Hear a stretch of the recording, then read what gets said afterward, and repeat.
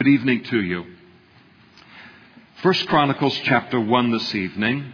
And if you're with us this morning without a Bible, or this evening without a Bible, you're definitely going to want to wave to one of these men coming up the aisles with Bibles, because you'll be probably completely lost without a Bible this evening. So get their attention. They'll get a Bible into your hands. And if you don't own a Bible, and then take that Bible and receive it as a gift from the Lord and take it home and begin to read it and watch what the Lord does in your life through it.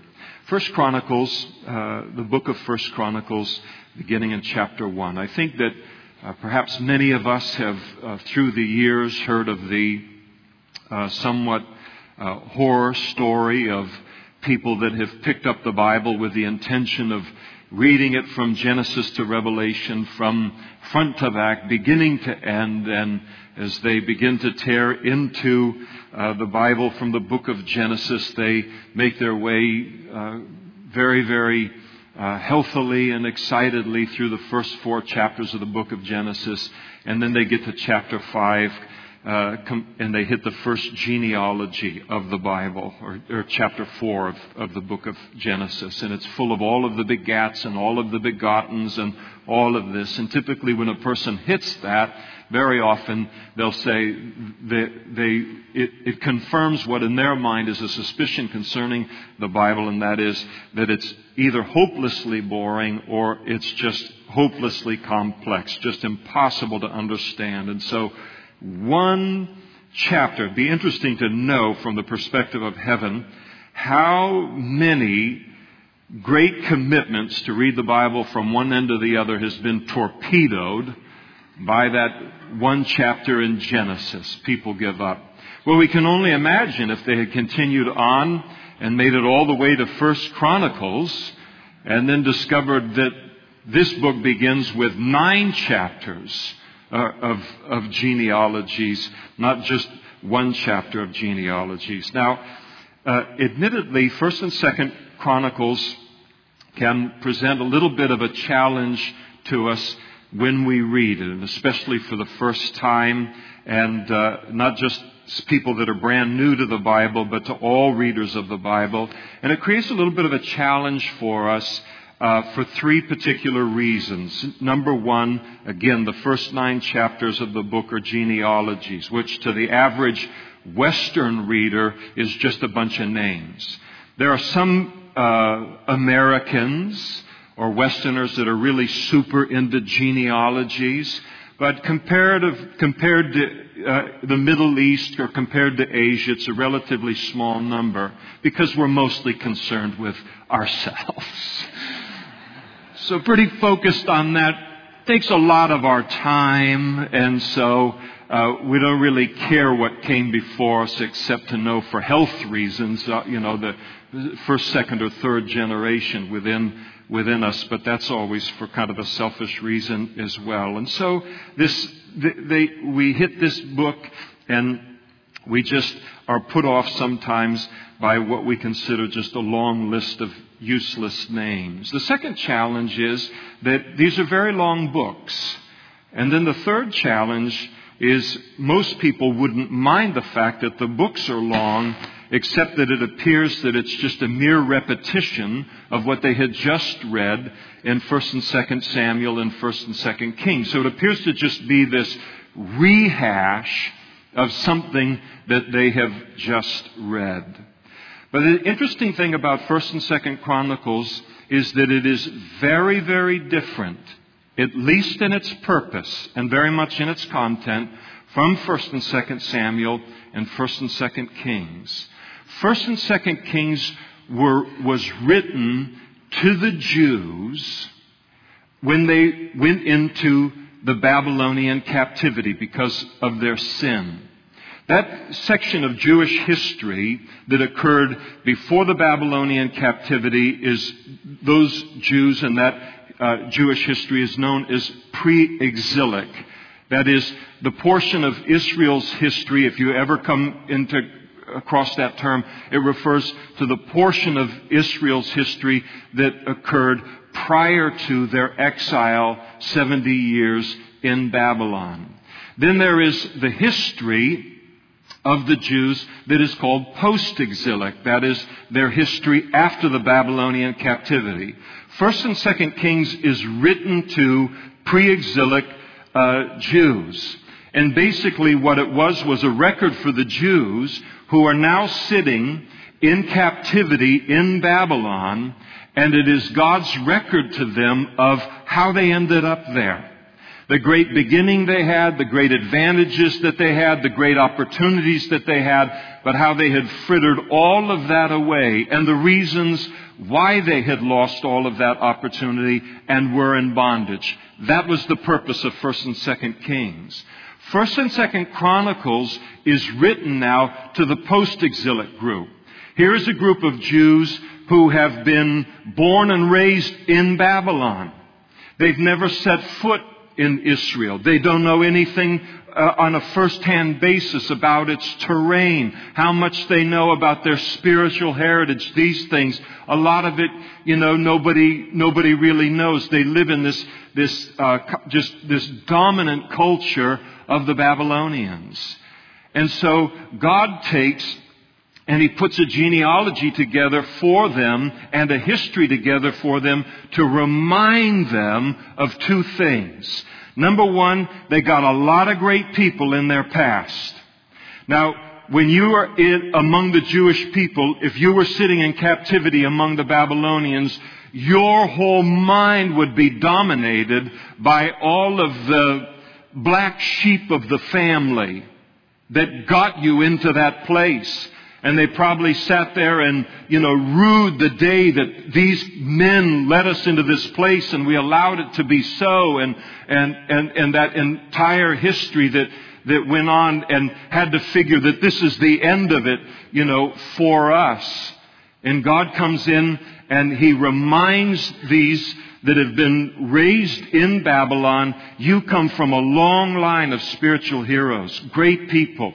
You come from the lineage of Abraham, from the lineage of Isaac, from Jacob, from David, from Samuel, so forth. The second reason that He gives them this genealogy and this history is to remind them of their spiritual purpose. This Babylonian captivity was a very severe low point in their history.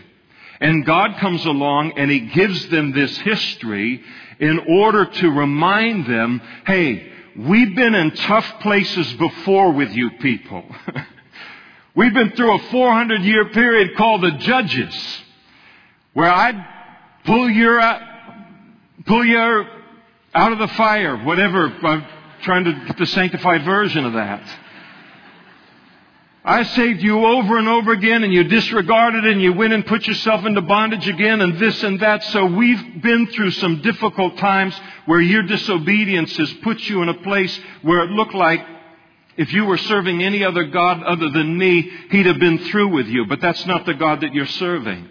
And so it was an encouragement to them to remind them of their spiritual heritage as Jews. And the great heritage of the Jews is not just to be descendants of Abraham and Isaac and Jacob, though that has a great blessing. As Paul brings out in the New Testament, the two greatest things that the Jews have done in human history, among a long list of great things, is that God used them to provide the world with the Hebrew Scriptures. And number two, God used the Jewish people to bring our Savior into the world. But at the time that this First Chronicles is written, there's no Savior in the world yet. And so God is communicating to that generation of people that you come from a long spiritual history. And to your race and to you as a people, tremendous expectations are attached to you in the birth of the Messiah into the world. And now, despite this terrible Babylonian captivity, you need to step up now and continue that lineage until that Messiah is born into the world.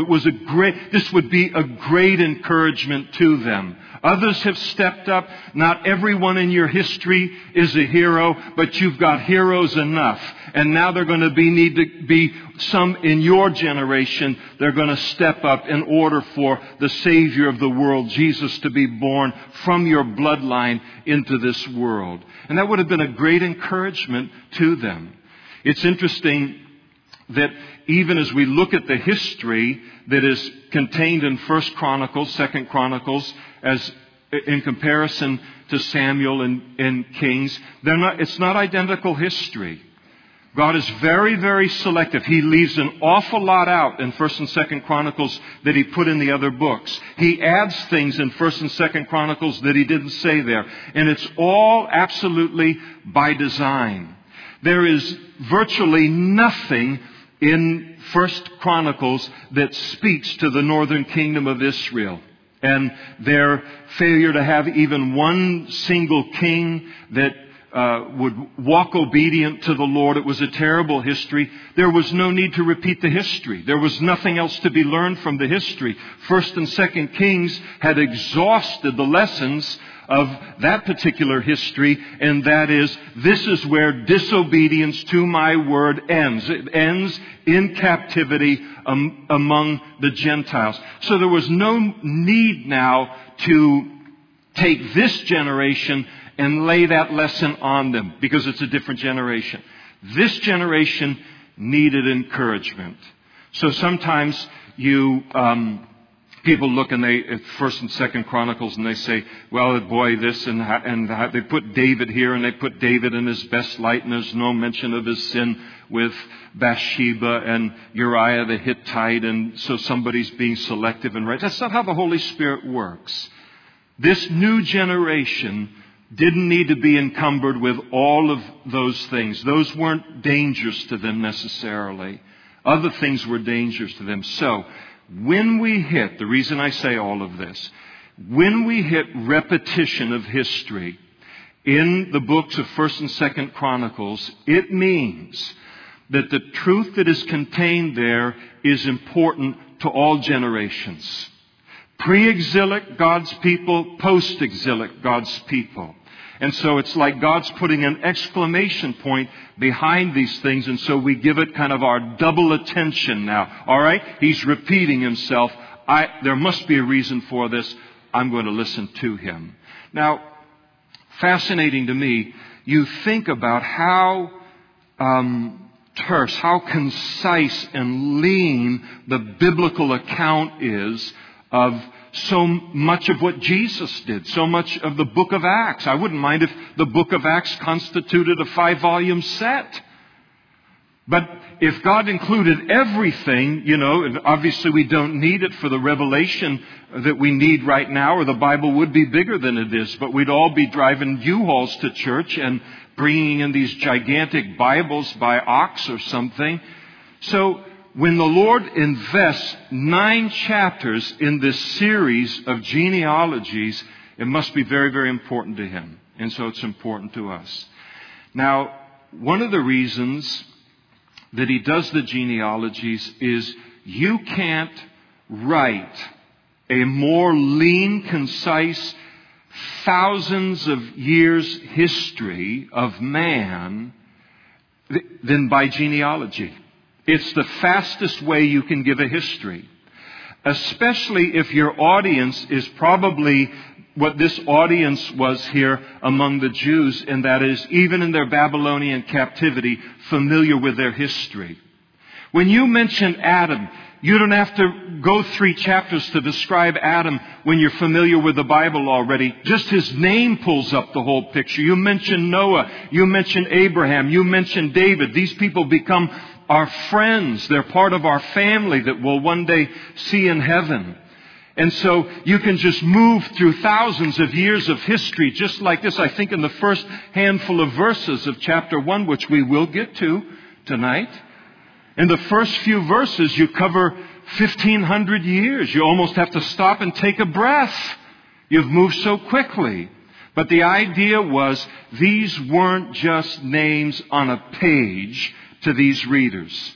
They represented human beings, part of their bloodline, and they knew the story that was associated with them. And so that's how they would view these names. And and pull the whole thing up in their minds by the Holy Spirit. And so this is the difference between the books, and it gives us a little bit of a bird's eye view, before we, as we head into it and spend the coming weeks. And I won't go into depth related to all of these events that we've covered, through 1st and 2nd Samuel and 1st and 2nd Kings, and I'll refer you to the tapes or the teachings related to it, and just kind of do an overview, as much of an overview as I can do. But I'm going to be committed to this. This is between the Lord and I. Now, the genealogy is fascinating, and we'll just do one more point of introduction before we get into it. The genealogy begins very, very broad. And the further we go into the genealogy, it narrows down, and it narrows down, and it narrows down. It begins with the biggest bloodline in human history. It begins with Adam. Everybody's included in Adam. Amazing to realize the blood that flows in your veins, no matter what our race is, no matter what our background is, what our culture, whatever, every human being in this world has blood from Adam and Eve coursing inside of our bodies. So it begins as broad as it can be, and then it begins to narrow down. Narrows down to Abraham. Then it narrows down to Isaac. Then it narrows down to Jacob. Then it narrows down to David. And why does it do that? Because each one of those people, God had prophesied in the Old Testament that the Messiah, Jesus, would be born of that bloodline. It is following the most important bloodline in history, the bloodline that would bring our Savior into the world. And so it's fascinating to watch as that happens, and as we read that and make our way through it. So we begin now in chapter 1, verse 1.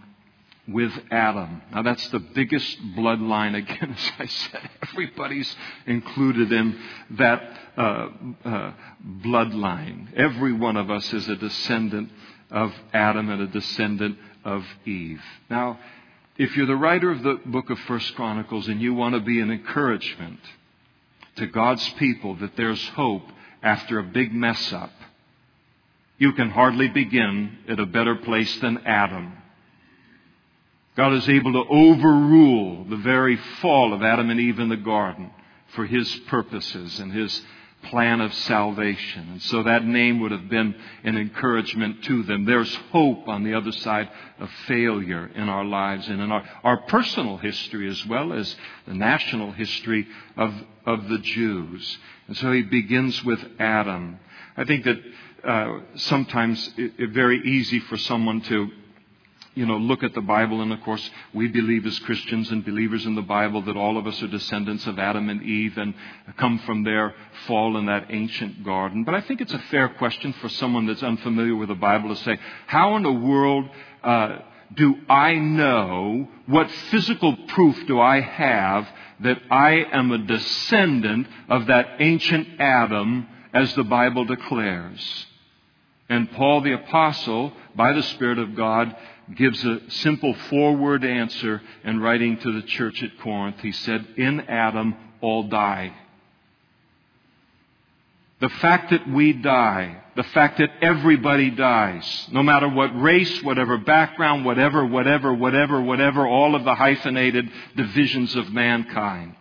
The fact that we die and death is before us, apart from a faith in Christ, puts a rope right around my ankle, and it goes back through thousands of years of history, and it ties me right into that ancient garden. In Adam, all died. Death is evidence of the fact that we're all descendants of Adam and Eve, because death is a consequence of that fall. Somebody else may ask, what evidence is there that I can look at other than the Bible itself? I don't want proof from the Bible.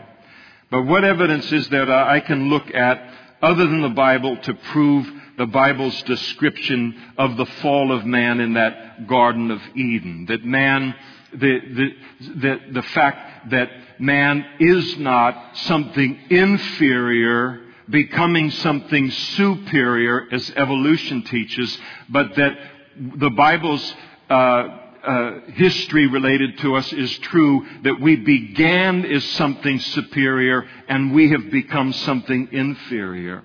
And again, the evidence is as close as the inside of your body for our connection to that fall. And it's called conscience. And Paul wrote about it in writing to the Romans in Romans chapter 2, verses 14 and 15.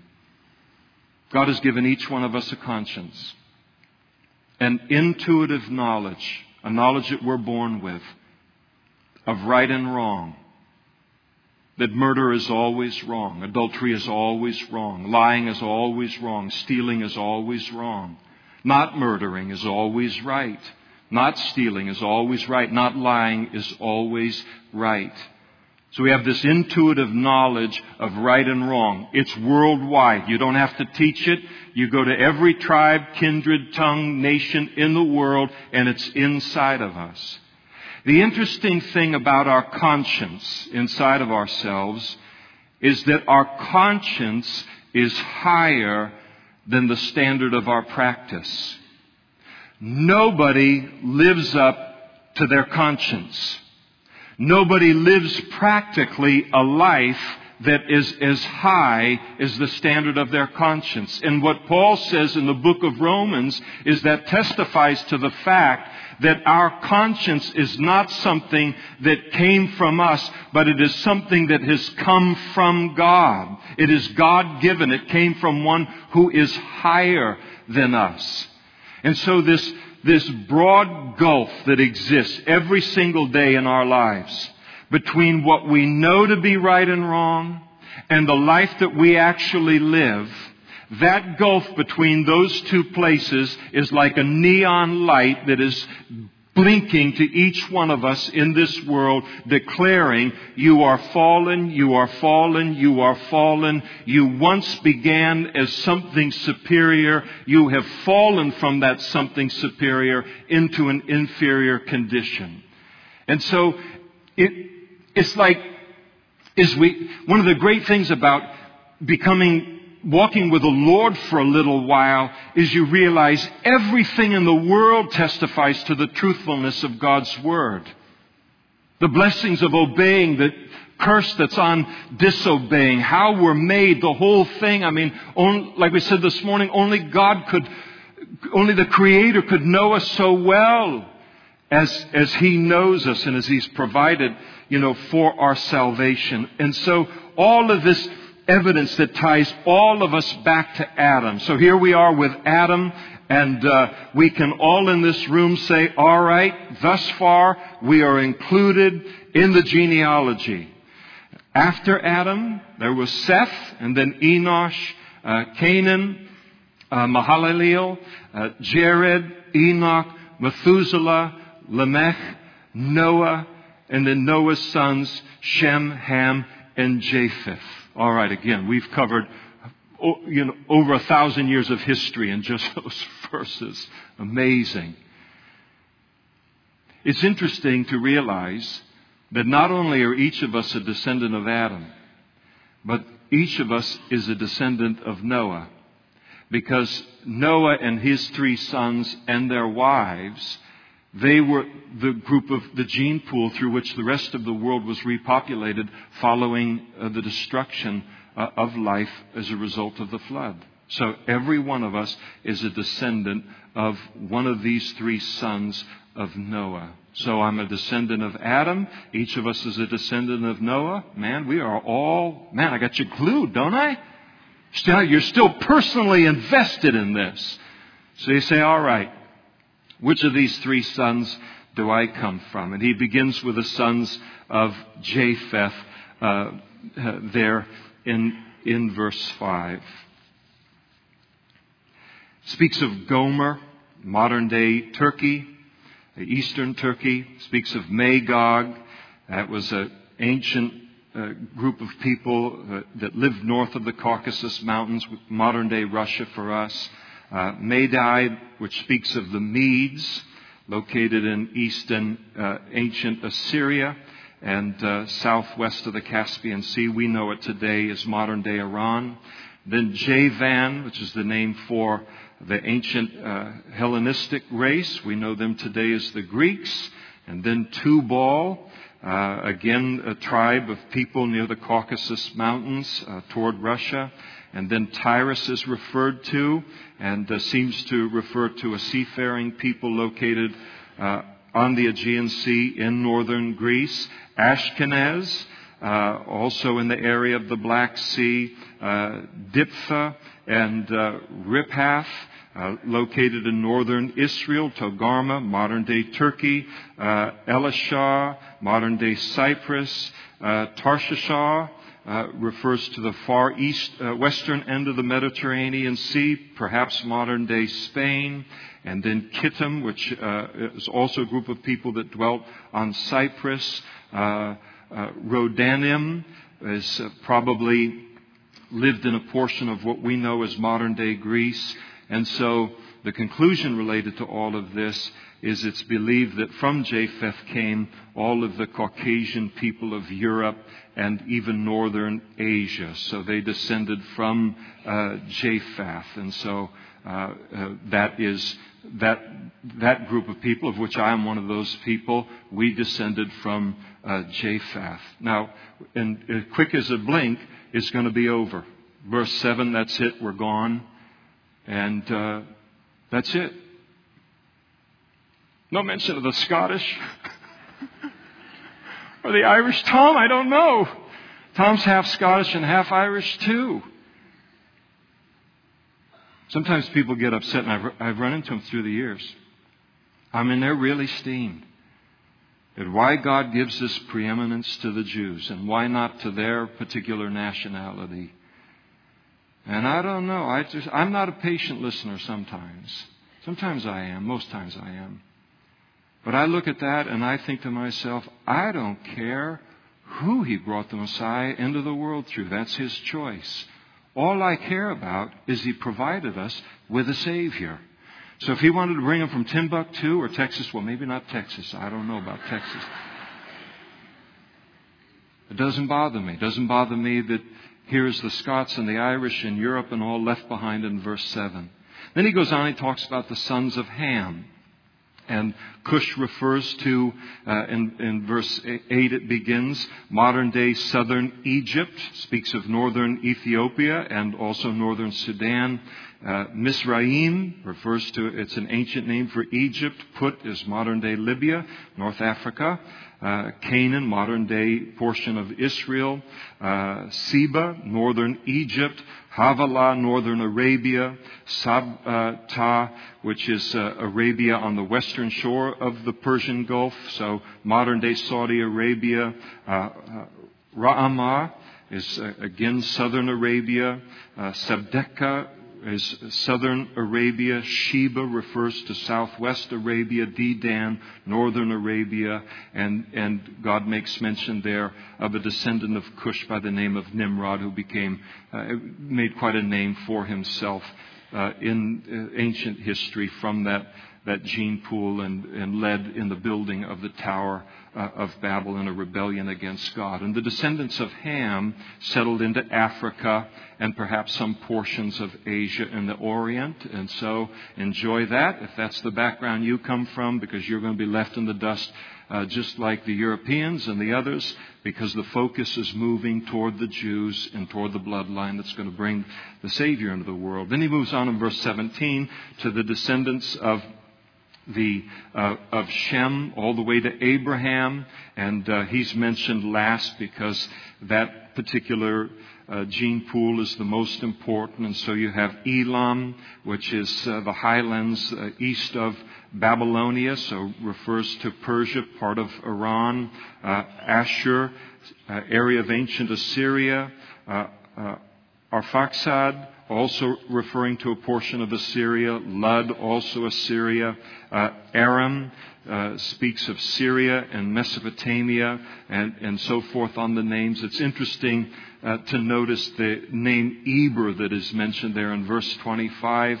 And it's believed that Eber is the name from which the term Hebrew comes from, because it was first used of Abraham in Genesis chapter 14, verse 13. And so Probably the Hebrews descending from that. Then there's the mention of Eber's two sons, Peleg and Joktan. The descendants of Joktan are listed. Almost all of them lived in the Arabian Peninsula there in verse 20.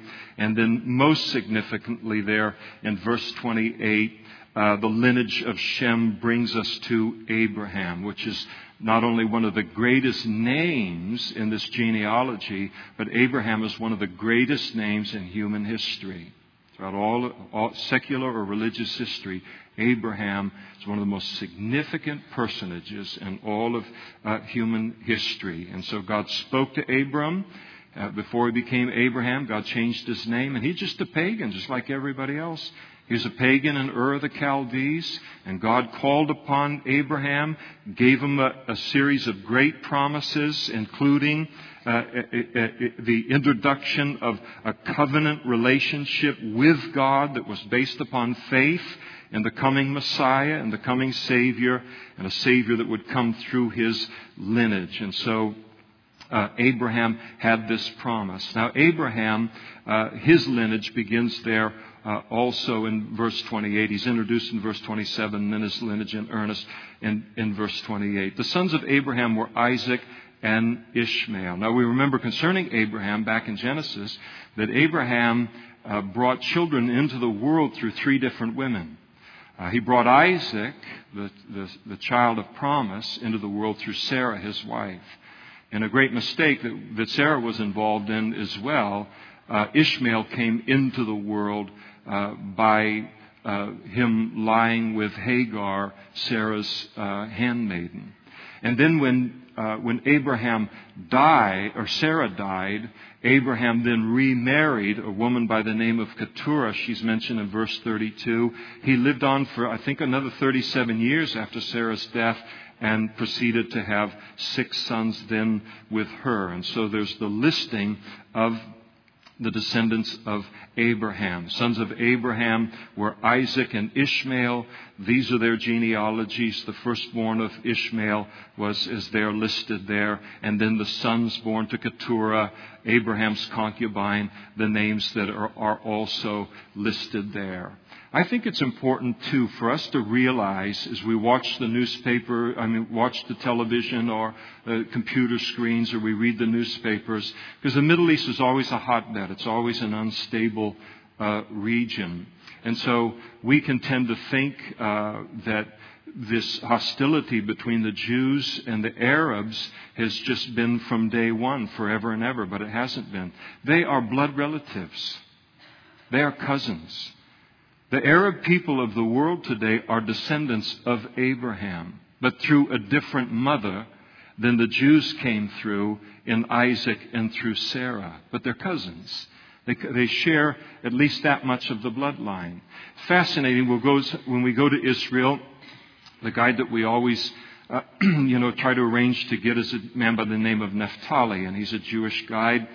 And the Arab vendors in Jerusalem, especially when we get to Jerusalem, they're very, very aggressive to sell their wares.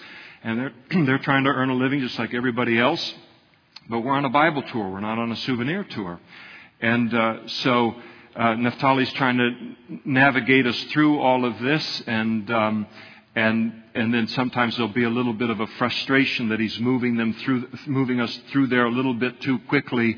And so one of the Arab men will cry out to Naphtali, cousin, let him stay here a little bit and to buy and to sell. And the fact of the matter is, there's great hostility between the Jews and the Arabs today certainly on a national level. But there's the recognition also that they are all descendants of Abraham. And in a technical sense, they are cousins way, way back in the bloodline, all the way back to Abraham. They share that blood of Abraham. We're going to see that they share Abraham. Some Arabs share Abraham with the Jews, and the Jews share Abraham with the Arabs, and then some Arabs share Isaac with the Jews, and vice versa. But once you get to Abraham, Isaac, and Jacob, it's all Jews. And so interesting at least to know, I think. And so the genealogy there of the sons of Abraham, and when these sons of Keturah, listed there in verse 32, these sons born to Abraham late in his life, when he came to die, he sent them all to the east, which is where they settled. That's the part of the world that they dominate to this day. He gave them great wealth individually. He gave the greatest portion of his wealth to Isaac, but he sent all of them to the east to make a great name for themselves, which they certainly have done.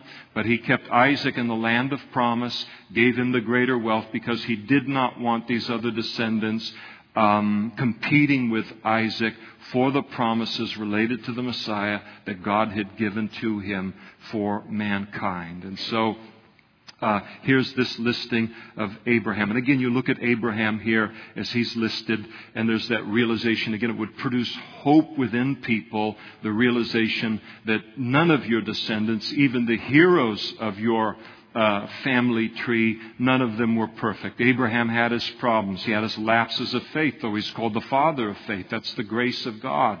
The grace of God in our lives as well. And so here, even though he had his failures and he fell short, and he even put the bloodline in danger by putting his wife into a harem twice. I mean, come on. Anyway, I don't want to get into it. We went through it before. But so hope on the other side of all of this. Now notice in verse 34, Abraham begot Isaac. And so here is the next narrowing down of the bloodline. The sons of Isaac were Esau and Israel. And the sons of Esau were Eliphaz, Reuel, Jeush, Jaalam, and Korah. And the sons of Eliphaz were Teman, Omar, Zephi, Gatam, and Kenaz. And by Timnah, Amalek. The sons of Reuel were Nahath, Zerah, Shammah, and Mizah. So here in this place we have Esau, who is introduced as also one of the sons of Isaac with Jacob. Israel is the name of Jacob after he had wrestled with God there at the brook Jabbok. And so the descendants of Esau are listed here. His descendants are expanded on in verse 38 through 42. And then the kings of Edom are listed to the end of the chapter. The Edomites were descendants of Esau, and so they're listed, but now they're going to disappear because God didn't promise to bring the Messiah into the world through Esau, but to bring him into the world through Jacob or Israel. So the narrowing down. And in that narrowing down, we get to chapter 2. And these are the sons of Israel / Jacob. Reuben, recognize these as the 12 tribes of Israel. Simeon, Levi, Judah, Issachar, Zebulun, Dan, Joseph, Benjamin, Naphtali, Gad, and Asher. And the sons of Judah, as he begins now to expand on each of these men that are listed here, their genealogy, he begins with the tribe of Judah. Now, this is fascinating because you always would begin the genealogy of your sons with your oldest son, who for Jacob, it was Reuben. But Reuben went in and he had sexual intercourse with one of his father's concubine, which would not only be a no-no today, but it was like an off-the-graph no-no in the modesty of that ancient world.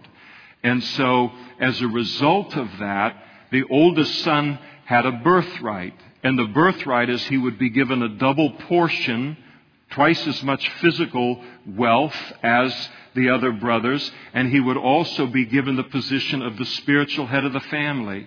But because of his sin, he loses his birthright, and instead the sons of Joseph then come in and kind of take his place, and Judah is elevated as Jacob kind of prophesied concerning him on his deathbed. Jacob then takes the place of spiritual prominence among the 12 tribes of Israel, and God prophesied through Jacob on his deathbed that the Messiah would come through Judah. And so Judah is listed here. The sons of Judah were Onan, and Shelah. These three were born to him by the daughter of Shua, the Canaanitess. The firstborn son of Judah, he was wicked in the sight of the Lord, and God killed him, just like that. But we don't know what he did. I'd like to know. I don't know. I need to know what he did, or it'd be in the Bible. Man, it must have been bad, because people did a lot of bad stuff that God didn't kill him for. So he was killed, and then Tamar, his daughter-in-law. Remember, you go back to Genesis 38 or so in there, and Tamar loses her husband, and here with and then ultimately Judah loses his wife to death, and she takes on the covering of a prostitute. He goes in and he lays with her, and then the sons of that product, that relationship, were twins, and she bore to him Perez and Zerah. So again, the idea is, as he's laying this genealogy out, is you got a real messy gene pool. Not everybody's perfect in your gene pool. And I've had the grace to overrule this in the intent of bringing the Messiah into the world. So Babylon isn't the end of the world for you. There's the history moves on if we'll be faithful. And so there's the listing then of the descendants of Perez and Zerah. We notice in verse 7 the son of Carmi is listed here, and his name was Achar. We know him as Achan. It's a variation on his name. Achan was the guy that took the Babylonian garment and the silver and all of this as loot from Jericho back in the book of Joshua, and brought trouble on all of Israel. Again, God encouraging, there's trouble and difficulty in your bloodline, but we've continued to move forward from that. And then there's the listing of the sons of Hezron there that moves on from that. Very significant for us. So also the sons of Hezron who were born to him were Jerahmeel, Ham, Chelubai. Ram begot Aminadab, and Aminadab begot Nashon, and the leader of the children of Judah, Nashon begot Salma. Salma begot Boaz. Right at that point, some of us get excited. Wait a second. I know Boaz. So Ruth and Boaz, we got to be talking about the lineage of David. Sure enough, Boaz begot Obed. Obed begot Jesse. Jesse begot Eliab, his firstborn. Abinadab the second. Shimea the third. Nathaniel the fourth. Radai the fifth. Ozem the sixth. And David the seventh. And so here is again, this genealogy is narrowing down. Even within the tribe of Judah, it's moving down into a family now. The bloodline of David, again, because God had promised to David that the Messiah would come into the world through his bloodline. Now their sisters, including these were also the sisters of David and his brothers. Their sisters were Zeruiah and Abigail. The sons of Zeruiah were Abishai, Joab, and Asahel, 3. All 3 of those men are going to become significant members of David's military, his army, during the greatest years in Jewish history in the ancient times. And so it's here that we realize that Joab, Abishai, and Asahel were David's nephews. So he's dealing with family things when he's dealing with problems with them as well. Abigail bore Amasa. He later on became the general for Ahithophel and his rebellion against David, but he was also a nephew of David, and the father of Amasa was Jether the Ishmaelite. And then there's the listing of the family of Hezron, beginning in verse 8. or verse 18, and then we'll skip all the way over to chapter 3. These were the sons of David, again the focus on David, who were born to him in Hebron. And remember, David ruled for 7 years in Hebron before he was recognized as the king of the entire nation of Israel, and then subsequently ruled in Jerusalem. So while he was in Hebron, he was busy.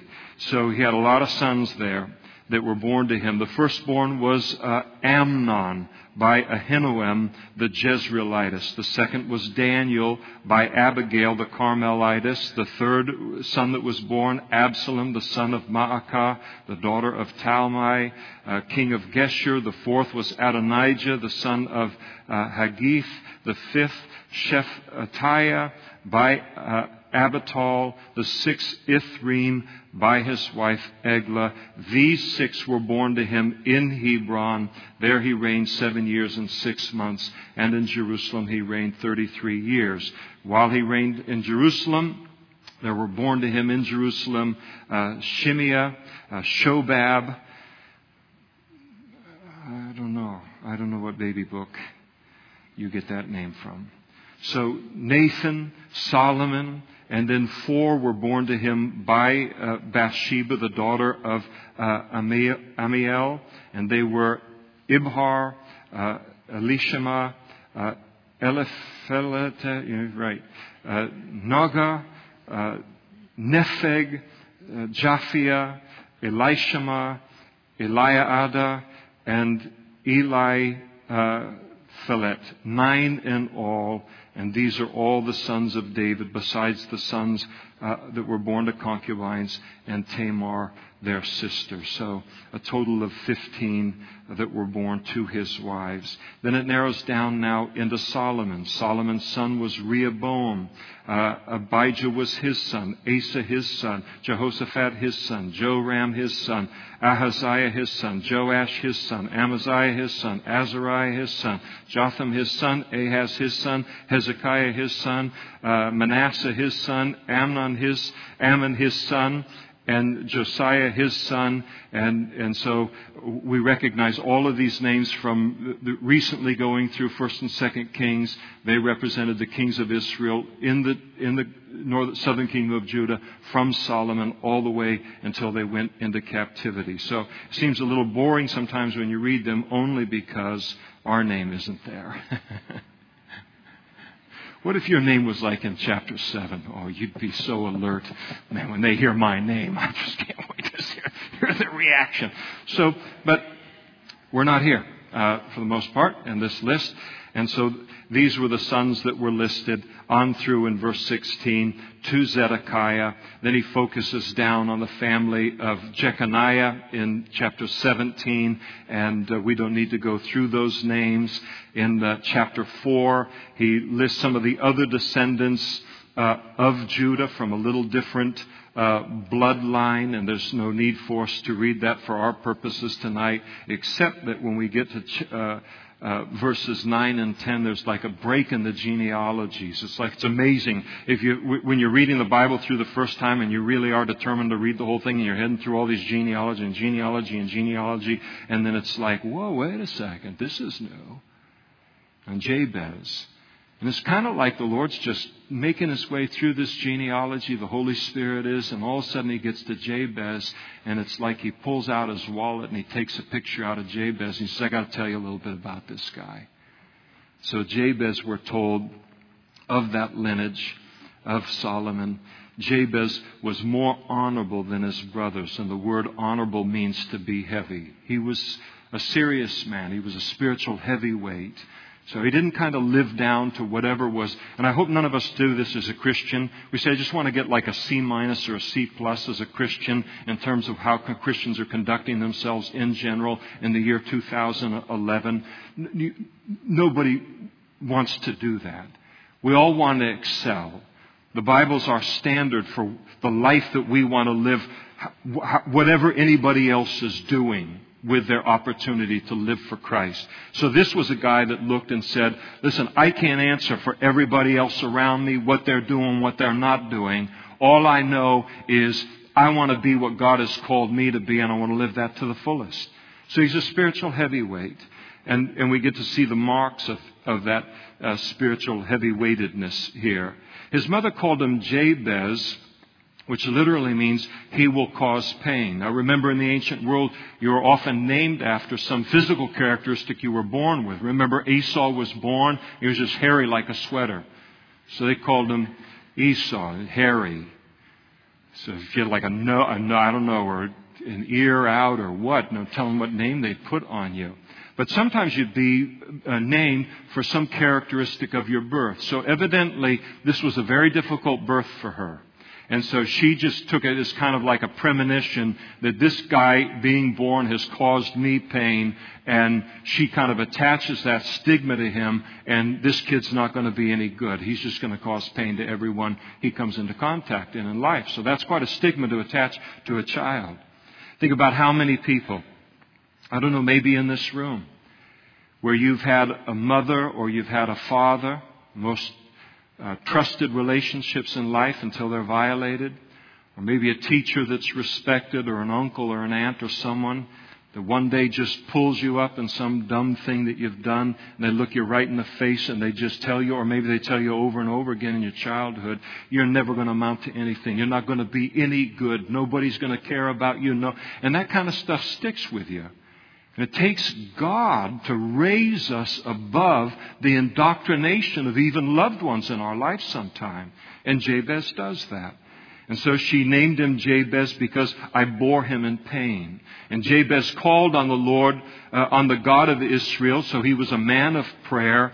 And he said, "Oh, that you would bless me indeed and enlarge my territory, that your hand would be with me, and that you would keep me from evil, that I may not cause pain." So he asked God for his blessing. Do you know that's okay? When's the last time you asked God to bless you? In a business deal, in the raising of a child, in something spiritual, something material, something whatever. The last time we asked, God, would you bless me in this situation? And Jabez did it. God had given promises to the children of Israel that if they obeyed God, then God would prosper them and enlarge their sphere of influence, sometimes materially. And he knows he's walking obedient to the Lord, and so he says, "And Lord, enlarge my sphere of influence." And then there is, in the same prayer, the desire that God's hand would be upon him, God's power, God's presence in his life. And he also prayed that God would keep him from evil, that I may not cause pain. God, I want to live up to your plan for my life, not what I've been told about me in terms of even my name that's been attached to me, that I'm going to cause pain to everyone all through life. And so his request is a spiritual one. He cares about other people. We can ask anything of God. And we should feel free to do that. As long as we understand we don't boss him around in prayer. Prayer isn't the means by which I get my will done on earth, even in heaven, even as it's being done on earth. It's not to put a gun to God's head and say, all right, I asked and now you need to give to me because I've asked by faith. God feels perfectly comfortable saying no to any misguided prayers that we might have. But when he does say no, he says no out of his wisdom, his power, and his love. He says no only because it wouldn't be good for us, or he wants to do something better. But the point is, we should be very bold in prayer to the Lord. We should be humble. We should be respectful. But we should ask God to bless our lives for his glory. I pray every day for you in that vein. That God will bless you in the workplace, give you favor in the workplace. That he'll bless your relationship with God today. And that it'll be rich and you'll hear his voice and you'll grow closer to him. That God will bless you in your marriages, bless you in the raising of your children, bless you in your singleness. and that crying out for God's blessing. And sometimes we can hit a place in our Christian life where we stop asking with boldness for God's blessing in our life. And James said, sometimes we have not because we ask not. God can have a whole storehouse of blessings for our life. He said, man, I wish that guy had asked for something. We get up into heaven, say, boy, Lord, I sure could have used a tractor. I sure could have used a car. I sure could have used this, could have used that. God says, come here, let's go over to the warehouse. In fact, I've got a dozen warehouses for you. They're jam-packed full of stuff I would have given you if you'd have just asked for them. Because if you'd have asked for them and I gave them to you, then you know I did it in your life. So that importance.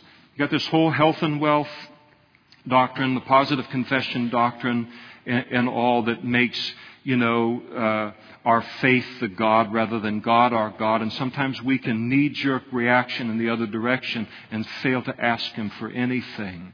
And just say, well, I'll just take whatever He brings into my life. God likes to be asked. All fathers like to be asked because they like to bless. And then for their children to know where the blessing came from. And so he takes and he lifts up this prayer, and God granted to him what he had requested. We get into verse 24, and there's a listing of the sons of Simeon, another one of the tribes of Israel. Get into chapter 5 and verses 1 through 10, the sons of Reuben. Verse 11 begins the genealogy of the tribe of Gad. And then in verse 23, there is the genealogy of the half-tribe of Manasseh, which it was to the east on the non-Israel side of that, where they settled. And then in chapter 6, there's the listing of the sons of Levi. And that was one of the tribes of Israel. And they were divided up according to three great sons of Levi. Moses and Aaron came from the tribe of Levi. And so the three great sons were Gershon, Kohath, and Merari, as we're told there in chapter 6, verse 1. And then there is the listing beginning in verse 2 of the sons of Kohath from the time of Aaron to the Babylonian captivity. And then we get there into verse 17. And the sons of Gershon, verse 19, the sons of Merari. We notice in verse 22 the name Korah. We remember him all the way back in Numbers chapter 16 when he led that rebellion against Moses and against Aaron and their authority. He was a Levite. No gene pool is clean. No matter even the priestly gene pool. We notice, and very significant to notice because he's one of the heroes of the Old Testament, we notice the name of one of the great Old Testament prophets, Samuel. And his father is listed here. He was the son also of Hannah. Eliab, verse 27, his son. Jehoram, his son. Elkanah, his son. And the sons of Samuel. It goes and continues them on. So again, as you kind of read, the funny thing about genealogies is maybe as Americans it never becomes like our favorite part of the Bible. But the more we know about the Bible, the more exciting it is to go through a genealogy, relatively speaking, because we begin to recognize names that are old friends. Now in verse 31, we're told, these were the men whom David appointed over the service of song in the house of the Lord after the ark had come to rest. And they were ministering with music before the dwelling place of the tabernacle of meeting until Solomon had built the house of the Lord, the temple in Jerusalem, and they served in their office according to their order. Now, this is fascinating because David was a musician. He was also a psalmist. The book of Psalms was the Jewish hymnal. Those are the worship songs that they sang to the Lord. And so David here, out of his love for the Lord, he only had the tabernacle. His son would build the temple. But he wanted, anytime anybody came to the tabernacle in the courtyards to worship the Lord, he wanted them to come into contact with praise music that was being played. And so he organized a group of men who were skilled in this area. So when you went to tabernacle or you went to church, so to speak, you never just went into this cold kind of lifeless thing. There was worship music going on. And so in the same way, when you walk into a church, and there's worship music going on in the background. It sets a wonderful tone. It does something good inside of us. And David was way ahead of everybody on all of this. His love for the Lord, his love for worship, and his desire to see God's people enter into real deep intimacy with the Lord. We notice in verse 39 a name that's significant, the name of Asaph. And so Asaph was famous as a singer in that point in history, also as a psalmist. He wrote Psalm 50 and also Psalms 73 through 83. And then we're told in verse 49, but Aaron and his sons, they offered sacrifices on the altar of the burnt offering and on the altar of incense and all the work of the most holy place, and to make atonement for Israel according to all that Moses, the servant of God, had commanded. So Aaron was a Levite, but not all Levites were priests. Levites were kind of the deacons of the age. They helped the priests with the sacrifices. You talk about the sacrifices that they would offer and all. If you've ever, today we've got modern equipment, but if you've ever watched a butcher at work, there's a lot of work involved, physical labor. So they would help with moving things in, moving things out, all this kind of stuff to be a help to the priests. But Levites could not handle the sacrifices themselves. They couldn't offer the sacrifices. That had to be done by Aaron. The priests were descendants of Aaron, and so here is the listing of them. Then in verses 54 on through to the end of that chapter is a listing of the different cities that were given to the Levites to settle in. You might remember that the Levites, the tribe of Levi, was not given an area of Israel to settle in like all of the other tribes were.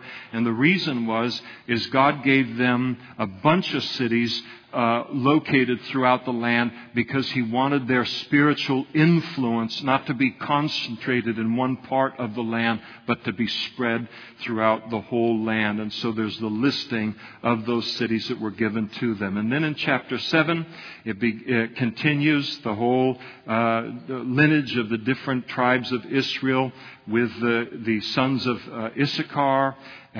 Verses 1 through 5, beginning in verse 6, there is the sons of Benjamin, and then in verse 13, the sons of Naphtali, and then in verse 14, the descendants of the half-tribe of Manasseh that was in the land of Israel, and then in verse 20, the sons of Ephraim. Man, are we cooking with gas or what?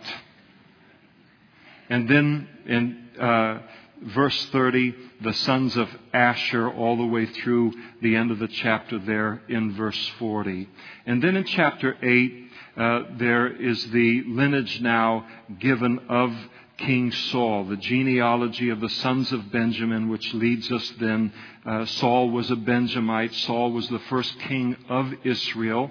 And so the main focus of the book of 1 Chronicles is going to be on David. But you can't establish the context of David, who was the second king of Israel and Israel's greatest king next to Jesus, without talking about the first king and why David became the second king. And the first king who failed miserably was King Saul. And so here is the in chapter 8, in the carrying through of this genealogy is to trace the history of Israel's first king. And we notice that Saul is mentioned there in verse 33. Ner begot Kish, Kish begot Saul, Saul begot Jonathan, and so forth. Some of the names that we recognize as the sons of Saul. And the sons of Ulam, verse 40, were mighty men of valor, archers. They had many sons and grandsons, 150 in all. These were the sons of Benjamin. Benjamin was known for their great skill in battle. Very brave tribe of people, could be very, very ruthless too, when their bravery was misguided. And so that brings us, let's see. No, I'm going to, No, I can do it in a minute or so. Chapter 9, just an overview of it, because I thought chapter 9 was chapter 10, but it's not. Chapter 9 is chapter 9. Chapter 9 is really fascinating, and it's worthy of proper time, but this will suffice.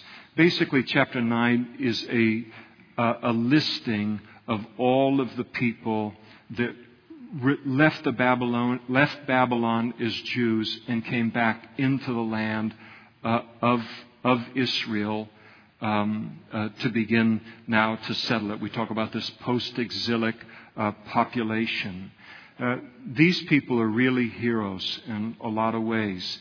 By the time the rulers of the ancient world released the Jews and allowed them to return back to Israel, you just didn't want to go to Israel. Babylon and even after its fall and all the wealth, the Jews had become very, very prosperous in these other nations. They knew the comforts of life. They had positions of prominence in government, all these things. And so then when one of these Gentile kings would say, hey, guess what? I'm going to let you go back to Israel. And even as the Jews were taken out of Israel and brought into captivity in 3 waves, they were allowed to come back into Israel in 3 waves. First with Zerubbabel in the building of the temple. 57 years later, Ezra comes in to instruct the Jews in the Word of God. Later after that, Nehemiah brings a 3rd group of people in order to build the wall around the city of Jerusalem. But these people were leaving a lot to head to this place called Israel that they didn't know anything about and was extremely primitive at that time. A lot of hardship. They did it out of a love for God, a love for their people, a love for the land. And so there's the listing of them here. In verses 3 through 9, a listing of kind of the general population that left in order to return to the land. And the tribes that kind of dominated that kind of spearhead in going in were Judah, Benjamin, Ephraim, and Manasseh.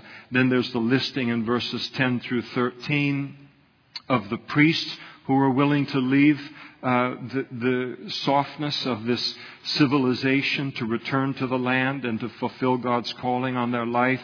In verse 14 through 16, a list of the Levites who came along to assist the priest, and then in verses 17 all the way through to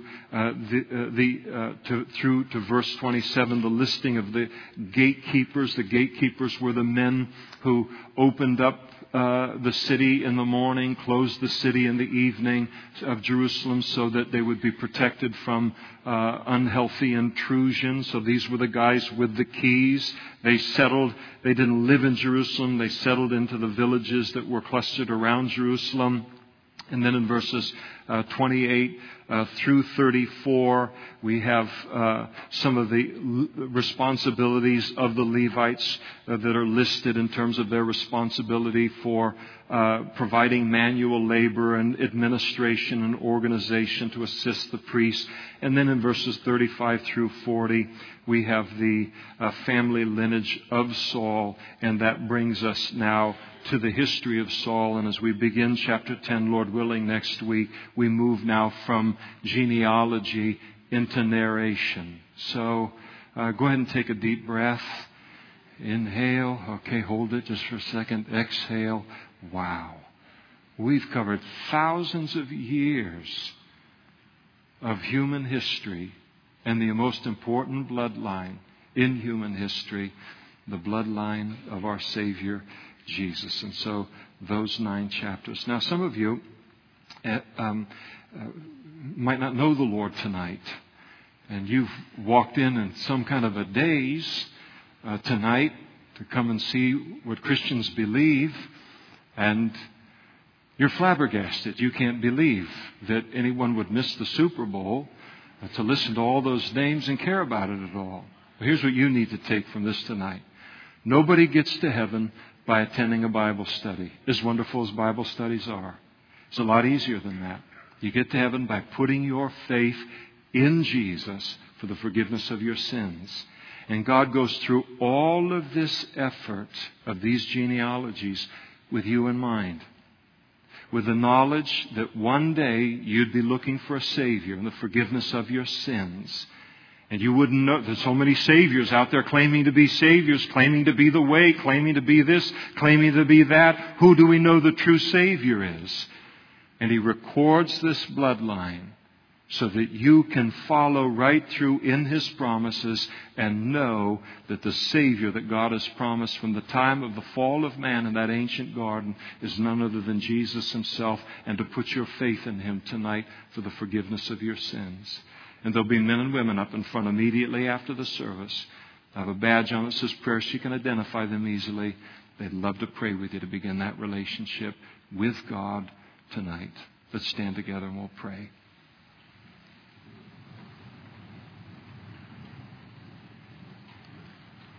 We thank you, Father, tonight for your word. We thank you how these genealogies, these names, these that evoke so much history, reminds us this is a historical book as well as a spiritual book. You entered into human history, orchestrated it in the way that you did, in order that, as I've said, the day would come when each one of us would be looking for the meaning and the purpose of life and a relationship with you. And how can we have that relationship? And then to know you've been working out our salvation for thousands of years. We give you praise tonight for our Savior, for His bloodline. We give you praise, Father. We give you praise, Jesus, tonight, for your willingness to enter into the messiness of this fallen world in order that we might have the life and the hope that we have in you. We give you thanks. In Jesus' name, amen.